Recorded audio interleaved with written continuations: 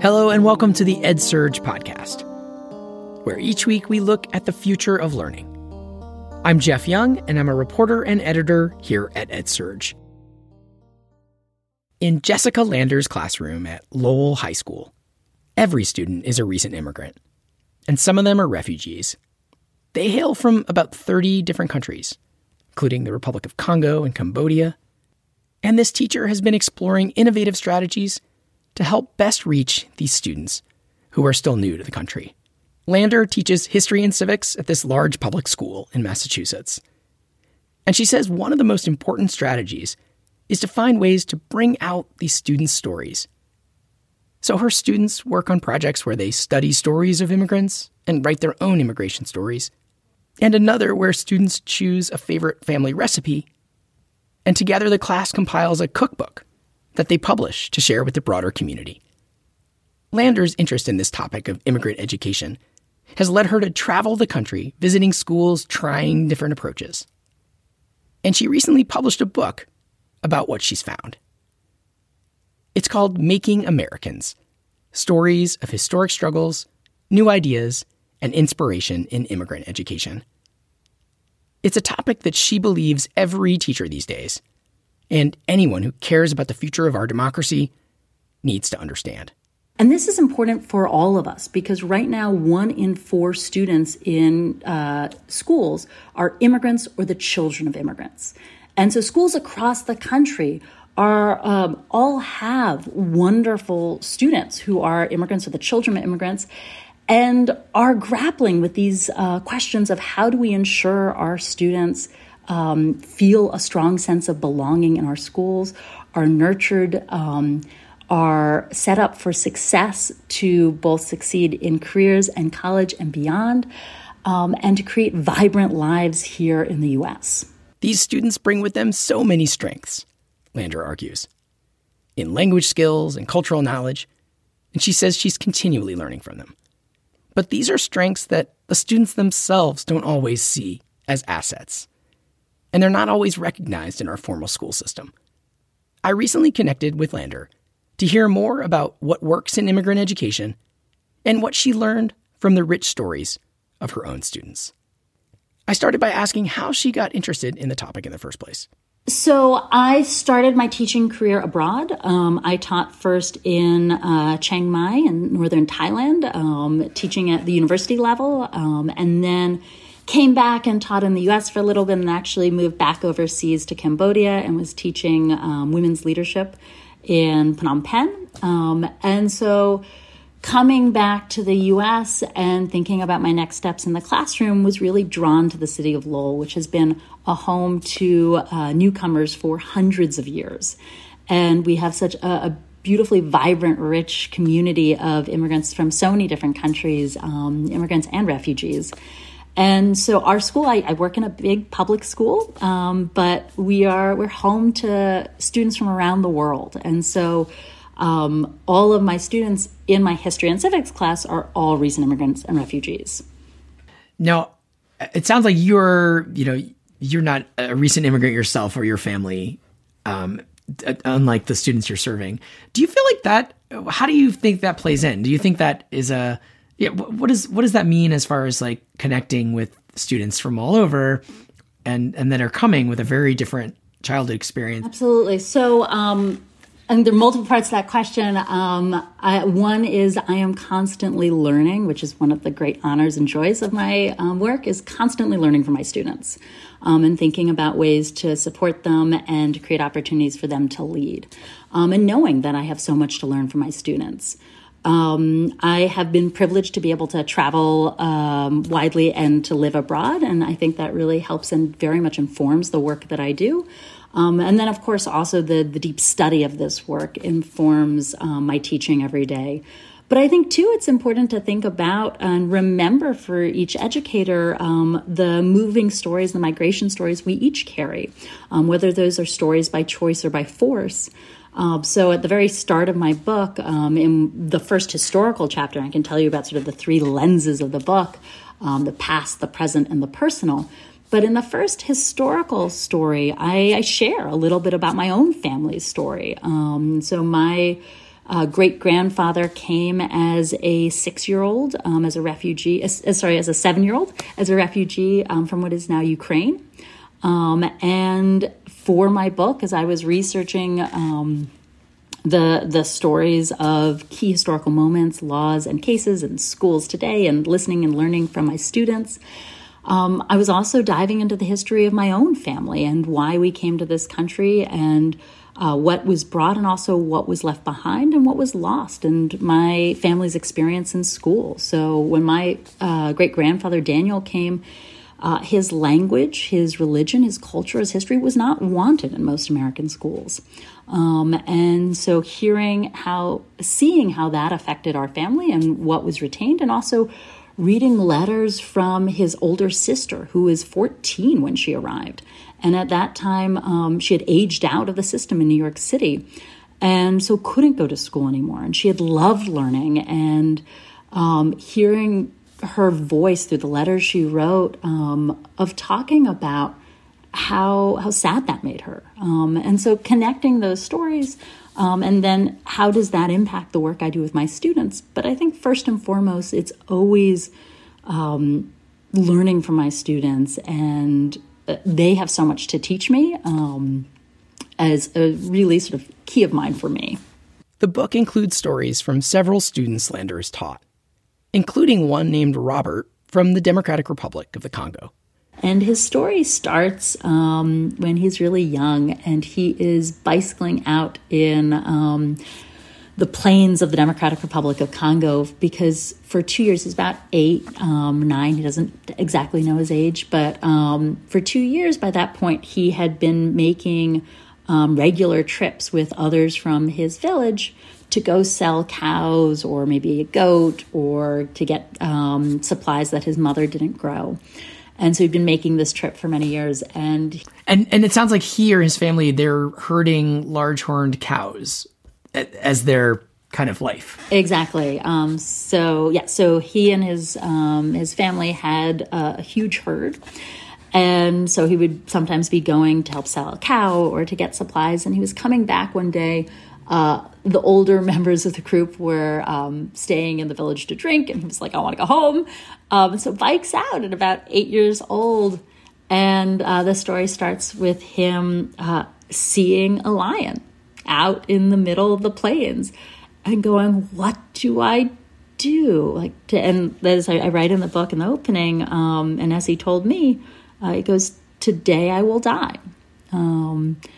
And just one of those examples of Robert's enormous strength of pausing, figuring out what does he do, how does he survive? He can't run. Running will ensue a chase. And he slowly turns his bicycle around and starts pedaling in the other direction. And to just speak to his bravery and his courage, never looks back. And finally makes it back to the village, and waits for the older members of the village to come back with him. And he has also had to overcome even deeper hardships. And when he was very young, his father was murdered. And then when he was about 11 or 12, his mother was murdered. And so he escaped from the Democratic Republic of the Congo to Uganda on his own, and lived for a number of years on the border of Uganda. For Robert, his first experience in school didn't come until he was 12, and it involved learning how to be a student in a formal classroom setting, which he had never experienced before. He's what we would consider in immigrant education a SLIFE student, a student with limited or interrupted education. He did not start formal school until the age of about 12. Was the first time he was going to a sort of a traditional school classroom. And he spent a number of years on the border living with a family who took him in, and then traveled to a refugee camp farther inland in Uganda. And there miraculously met part of his family, his aunts and uncles, He thought he had no one else in the world, and then discovered this family a number of years later, and was able to continue going to school in the refugee camp. And then after a number of years, they were granted refugee status in the U.S., and so came here. And I met Robert when he was 17 in his first full year of school in the U.S. And I don't want to give all of his incredibly powerful story away, but he's just an absolutely remarkable young man who has taught me so much and has so much to teach all of us.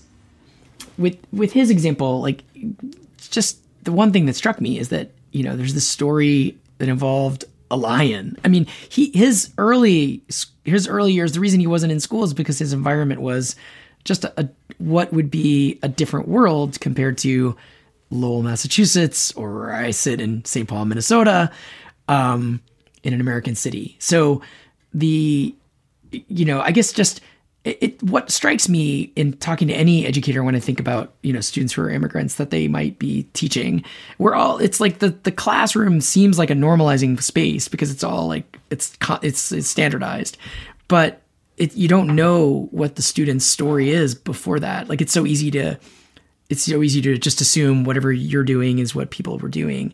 And in the case of someone like Robert and this whole category of SLIFE students is you can't just assume they know the whole routine of like desks and rows and standing up and lining up.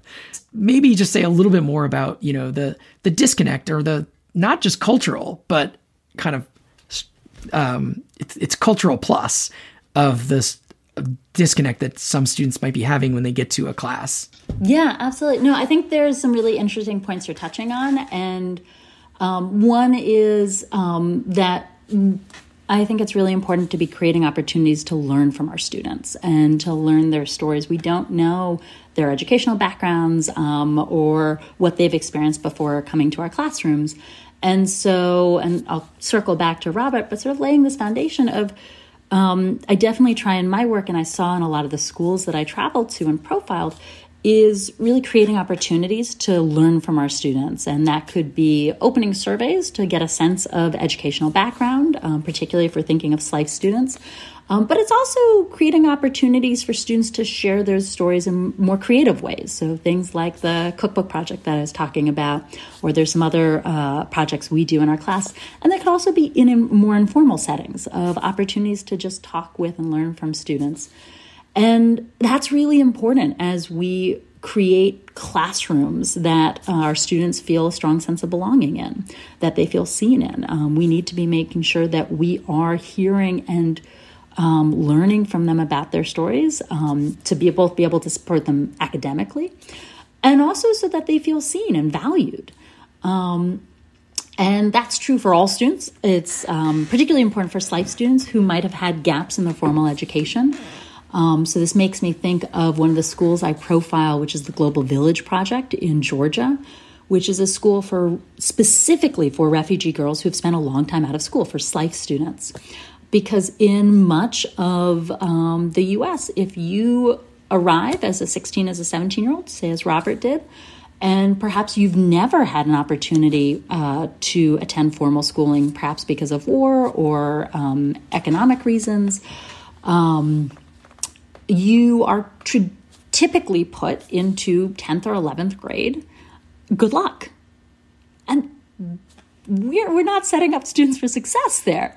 And so what this school does is it recognizes that, as you were talking about, that students might have these gaps in education, particularly for all of the students at this school in Georgia, that they probably do because they haven't had those chances to attend formal schooling for all the years their peers might have. And so how do you create a curriculum and all the supports to help them catch up and then be able to succeed in high school at the same time? And this is the other part of what I want to touch on, is our students, and particularly I'm thinking about our high school students, are coming with so many amazing assets and strengths. And how do we recognize those and tap into those? I think about Robert, and he has enormous amounts of perseverance and grit. The ways in which he has dedicated himself to his learning, from the time he was very little to now where he's at university.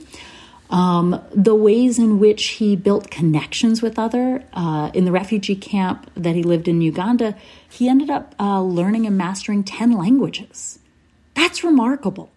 So our students have just these tremendous wealths of strengths and assets and skills that they bring to our classroom. And so it's how do we recognize, honor, invest in, value those strengths, while at the same time acknowledging that there might be gaps in their education that our schools are and should be supporting. And so balancing both of those identities, which I think is something that the Global Village Project in Georgia does really well, and is something I hope to do in my own practice. But I think it's important to be learning those stories, as you say, learning about our students' background, creating those opportunities, that trust, so that our students are sharing some of that information with us. And then also making sure we are identifying and valuing all those skills they bring. And so it's doing both of those at the same time. And it's powerful because students, Robert, and many of my other students who have had interrupted education bring so many skills to the classroom that sometimes in maybe a traditional setting might get lost or might not be seen because it might not translate to an academic grade necessarily right at the beginning. So it's important to always be recognizing those skills and strengths. Now, one of the points you make in the book, in your suggestions, your sort of framework for what the education system can do to help recent immigrant students or immigrant students, is to make sure schools give students chances to dream. What do you mean by that? Yeah, so that is one of sort of what I have found to be the 8 pillars of belonging, that as I was researching these stories of the past, the present, and the personal, listening to educators, talking to people at the heart of historical cases, and learning from my own students, it really all came down to belonging and how can we create schools and communities that nurture that sense of belonging. And from that was pulling these 8 elements of what it meant or what was important for nurturing that sense of belonging. Chances to dream is one of them. All 8, the opportunities for new beginnings, supportive communities, assurances of security, committed advocates, recognition of students' strengths and assets, acceptance for who students are and where they come from and all their many identities, and opportunities for students to develop their voices and valuing those voices. For chances to dream, as one of these, is thinking about the ways in which schools are supporting students' futures. And that can be in the short term and the long term, but I mean, our young people are coming here. They're leaving communities. They're leaving home, leaving friends, and they come with dreams. And whether they're choosing to come here or they're forced to come here because of violence or other factors that are pushing them out of their country, they carry so many dreams for their future. And so it's how do schools help see those dreams, value those dreams, and then nurture those dreams is really, really essential, particularly as students are creating new homes here. How do they see their future? Where do they see themselves in this community? Do they see themselves as valued members of this community that they are hopefully creating and seeing as their new homes? It's essential that they have these opportunities to dream, and not only those opportunities, but then the support to start to turn those dreams into reality. And so that could be everything from how we support students to pursue the careers or the higher education dreams that they have. It could also be in terms of building communities here. If their dreams are in creating a place where they feel safe and where they have connections. It again comes back to listening to our students, to seeing what are their dreams, and then what are the things we need to do to support them. But I think that's one of the essential elements if we are going to ensure that our students really feel a sense of belonging here as they create new homes in their communities across the country. I want to get back to some of the innovative models you mentioned in your book in a minute. But I think for a lot of listeners who might be in the education system in some way as an educator or a leader or just somebody that cares deeply about education and has some role in it, I wonder if it might be useful to say, what are some of the common things that are not quite right in our typical system that kind of fail students that are immigrants and refugees in ways that, that your suggestions might get at. But what are some common kind of pitfalls here? Yeah, I think I'd say first, there is amazing innovation happening across the country. And I think that's really powerful and important. And it's, I think, about connecting ideas and communities so that we can learn from each other. So at a broader scale, I think I've never met a teacher who doesn't want to do best by their students. And I think a lot are not sure how necessarily. And so it's how do we connect folks together so that they can learn from each other. I mean, teaching is often, and I know this from my own personal practice, such an isolating profession, too often. And we don't have enough opportunities to learn from each other in our own communities, let alone in schools or communities outside of our state or across the country. And so one is just connecting and being able to learn because we might not know how best to support our students. I think one thing that I think is really important is having really high expectations for our immigrant origin students. Making sure that one is not equating English proficiency with intellect. And so, again, it's recognizing that our students come with many, many, many strengths. And those are both academic strengths and what we might term traditionally not academic strengths, but are really essential for success in college and careers and beyond.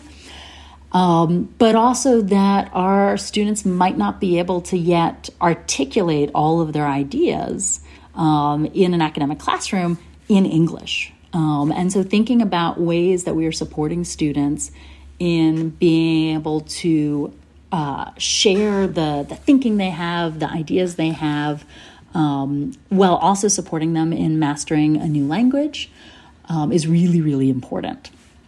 I think another really important thing to be thinking about is tapping into our community more. We have so many strengths in our community.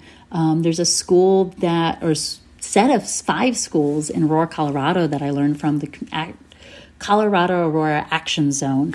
And they are doing just really powerful work in saying we have amazing assets and strengths in our community, in the nonprofits, in the local hospital, in the businesses, in our parents, our immigrant parents. And how do we tap into these strengths so that they can be all supporting our students? And how can we work collaboratively with each other to be supporting our students? That it's not the school as sort of a siloed thing, that schools are these public buildings that should be community hubs. And so what they've envisioned is schools as community hubs that are open from sunrise to sunset and are drawing the community together and connecting the community. And it's all mutually beneficial. And that's really exciting. We often don't do that. It's sometimes hard to connect with the community, engage schools out into the community into the school. But there's so many teachers in our community that could be supporting our students if we created those systems to create partnerships. So I think it's ensuring that we have high expectations, that we are setting high expectations, that we are building partnerships with our communities and seeing those strengths. And it is valuing and identifying the strengths of our students. So I think about one of my students in the book who talks about Sophia. She had recently moved from Turkey. She was a refugee from Iraq. And her family had first fled to Turkey and then was resettled here in the U.S. And her first year, she is mastering a 3rd language. She is learning a new school system. She is learning a new community. She's also navigating systems for her parents in terms of healthcare systems, government systems, because she had the best English in her family at the time, and she still does. And she is doing all of this. And yet, as she told me when I was writing the book, she felt that she was somehow working less hard than her English-speaking peers in the school. And that's just, it's devastating to hear that. Because here is this young woman with tremendous skills and strength who is working so hard and doing so much, and that she thinks she is not working as hard. Because somehow she's not maybe up on it with some of the projects at school? Like, is that the idea? Well, I think it was that she hadn't yet mastered English, and so maybe she wasn't yet in AP classes or harder level classes. And it's so sad to hear that. And so how do we make sure we're creating schools that are valuing all of the skills that she has, and making sure that she knows that we see her as working just so tremendously hard.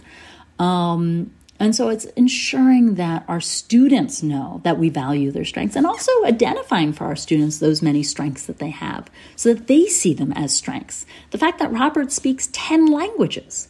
We traditionally talk about English learners, an older term for it is ESL, English as a second language. For Robert, that's ETL, English as a 10th language. And so really, I think focusing on the strengths of our students, and that doesn't mean not providing supports where there are places for growth, but it's really important because so many of my students have expressed to me over years of feeling like they are behind, or feeling like they are somehow lesser than. And it's just absolutely not true. And so how do we make sure our students know that they are really valued in the community? You mentioned, another model you mentioned was a community that has built a school that's a newcomer center to really work with recent immigrants. Can you say a little bit more about that model? Yeah, in Houston, Texas, the Las Americas program is a school for recent arrivals, and it's a school that is really a bridge for kids who are new to the country, maybe less than a year.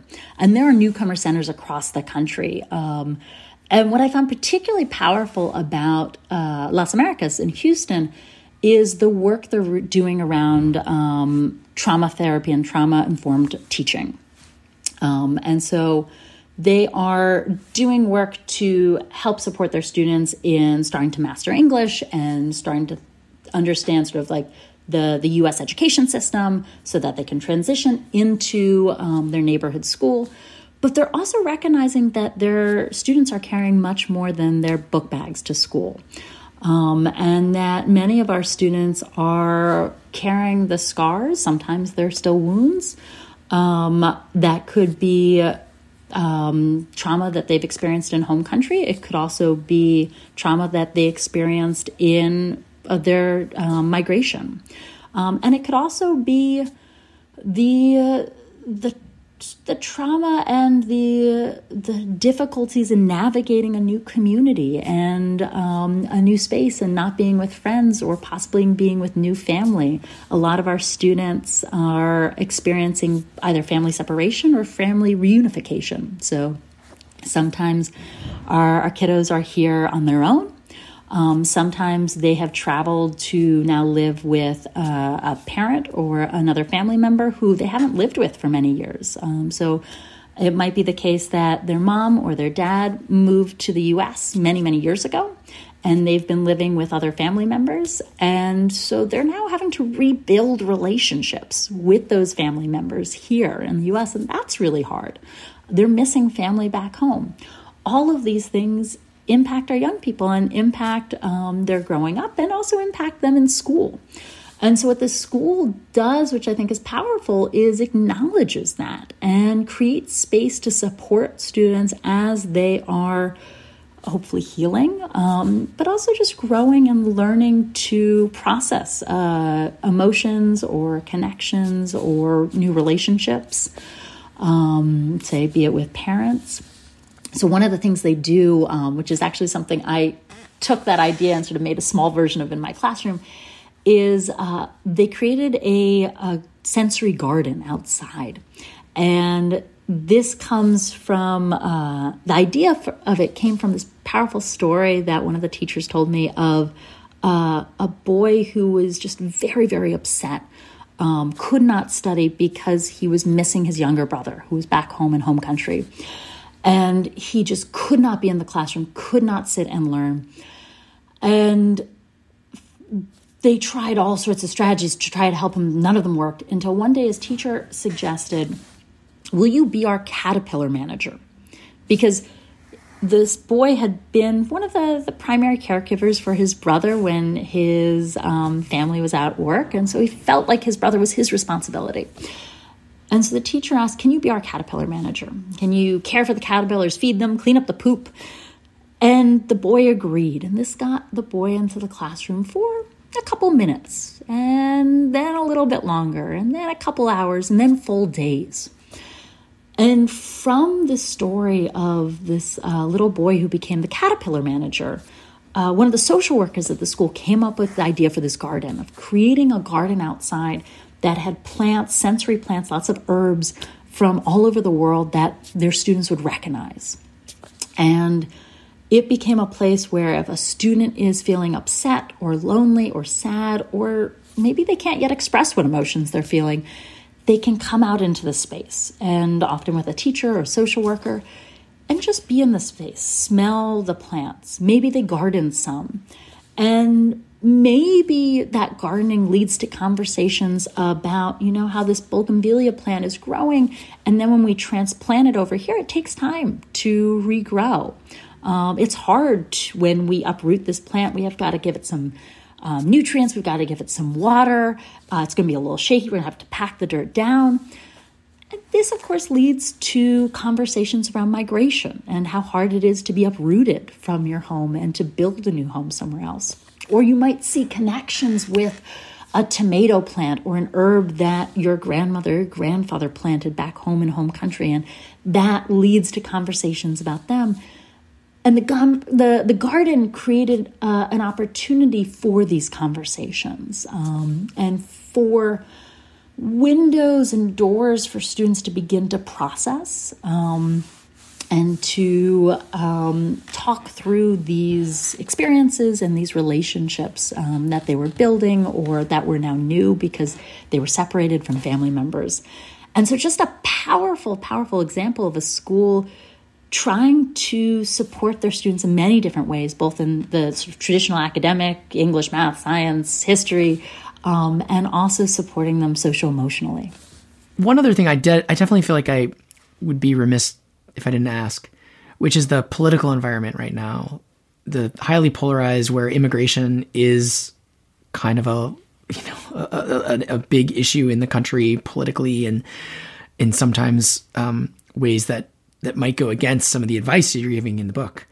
I wonder how much in your research on, work with recent immigrant students and refugee students, how much did you see pushback to supports, and how concerned are you that schools might come up against resistance if they really try to help students in this way?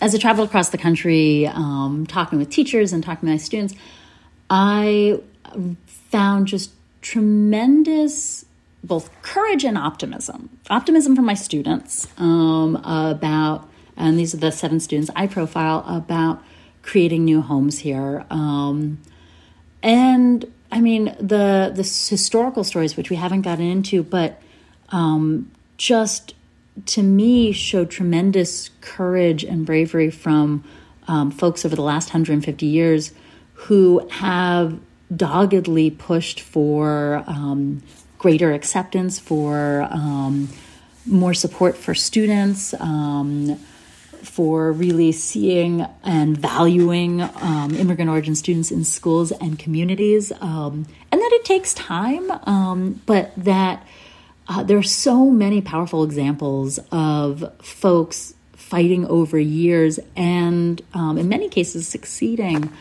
in creating legislation and creating new approaches to education, that I am optimistic despite what we read in the news. Because what I see on the ground in the communities I work with is schools valuing our students and our students making powerful change in our communities. And so I think it's about making sure that everyone hears these stories. To be hearing about these really innovative, creative ways that schools are working today to support students and doing powerful work, and then seeing what those students are doing. It's infectious to listen to those stories and to hear from these educators and to see their success, to see the ways in which students at the all-immigrant high school in Bladensburg, Maryland, the international school at Langley Park, is having students lead on in academic settings, at competitions, in AP classes, the soccer field, and all these different ways that students are being leaders and really shaping the narrative in their community about immigrant origin students, to seeing the tremendous success they're seeing in Guilford, North Carolina, where they've reimagined literacy for immigrant origin students across 126 schools, and they're seeing test scores shoot up after they implemented this new approach that really gets students engaged with grappling with hard, meaty, juicy sentences, that they're just, I can't imagine hearing these and not walking away inspired and excited. And so I think it's about getting these stories out there. And of course, the heart of this book is hearing from our young people. The 7 students who share their story and the hundreds more that I've had the honor to work with over the years have so much to teach us, and their stories are so powerful, and the work they do every day, showing up in class, working to master new language, creating homes in a new community, is so tremendously inspiring. And so my hope is that if we can tell these stories, if we can create opportunities to learn from our young people, that folks will be swept up in this work, in thinking about reimagining immigrant education. And 2, coming back to sort of part of our conversation right at the beginning, is connecting those stories and drawing connections between folks who've been in the country for more generations, that all of us have stories of migration and movement, whether they're stories of migration across borders or whether they're stories of folks who've been in this country for centuries and centuries. For all folks have stories of migration. It could be a story of migration across a state line or across a neighborhood as we moved houses, or it could be a story of an ancestor. And those stories, of course, are different. There are stories of migration through force or by choice.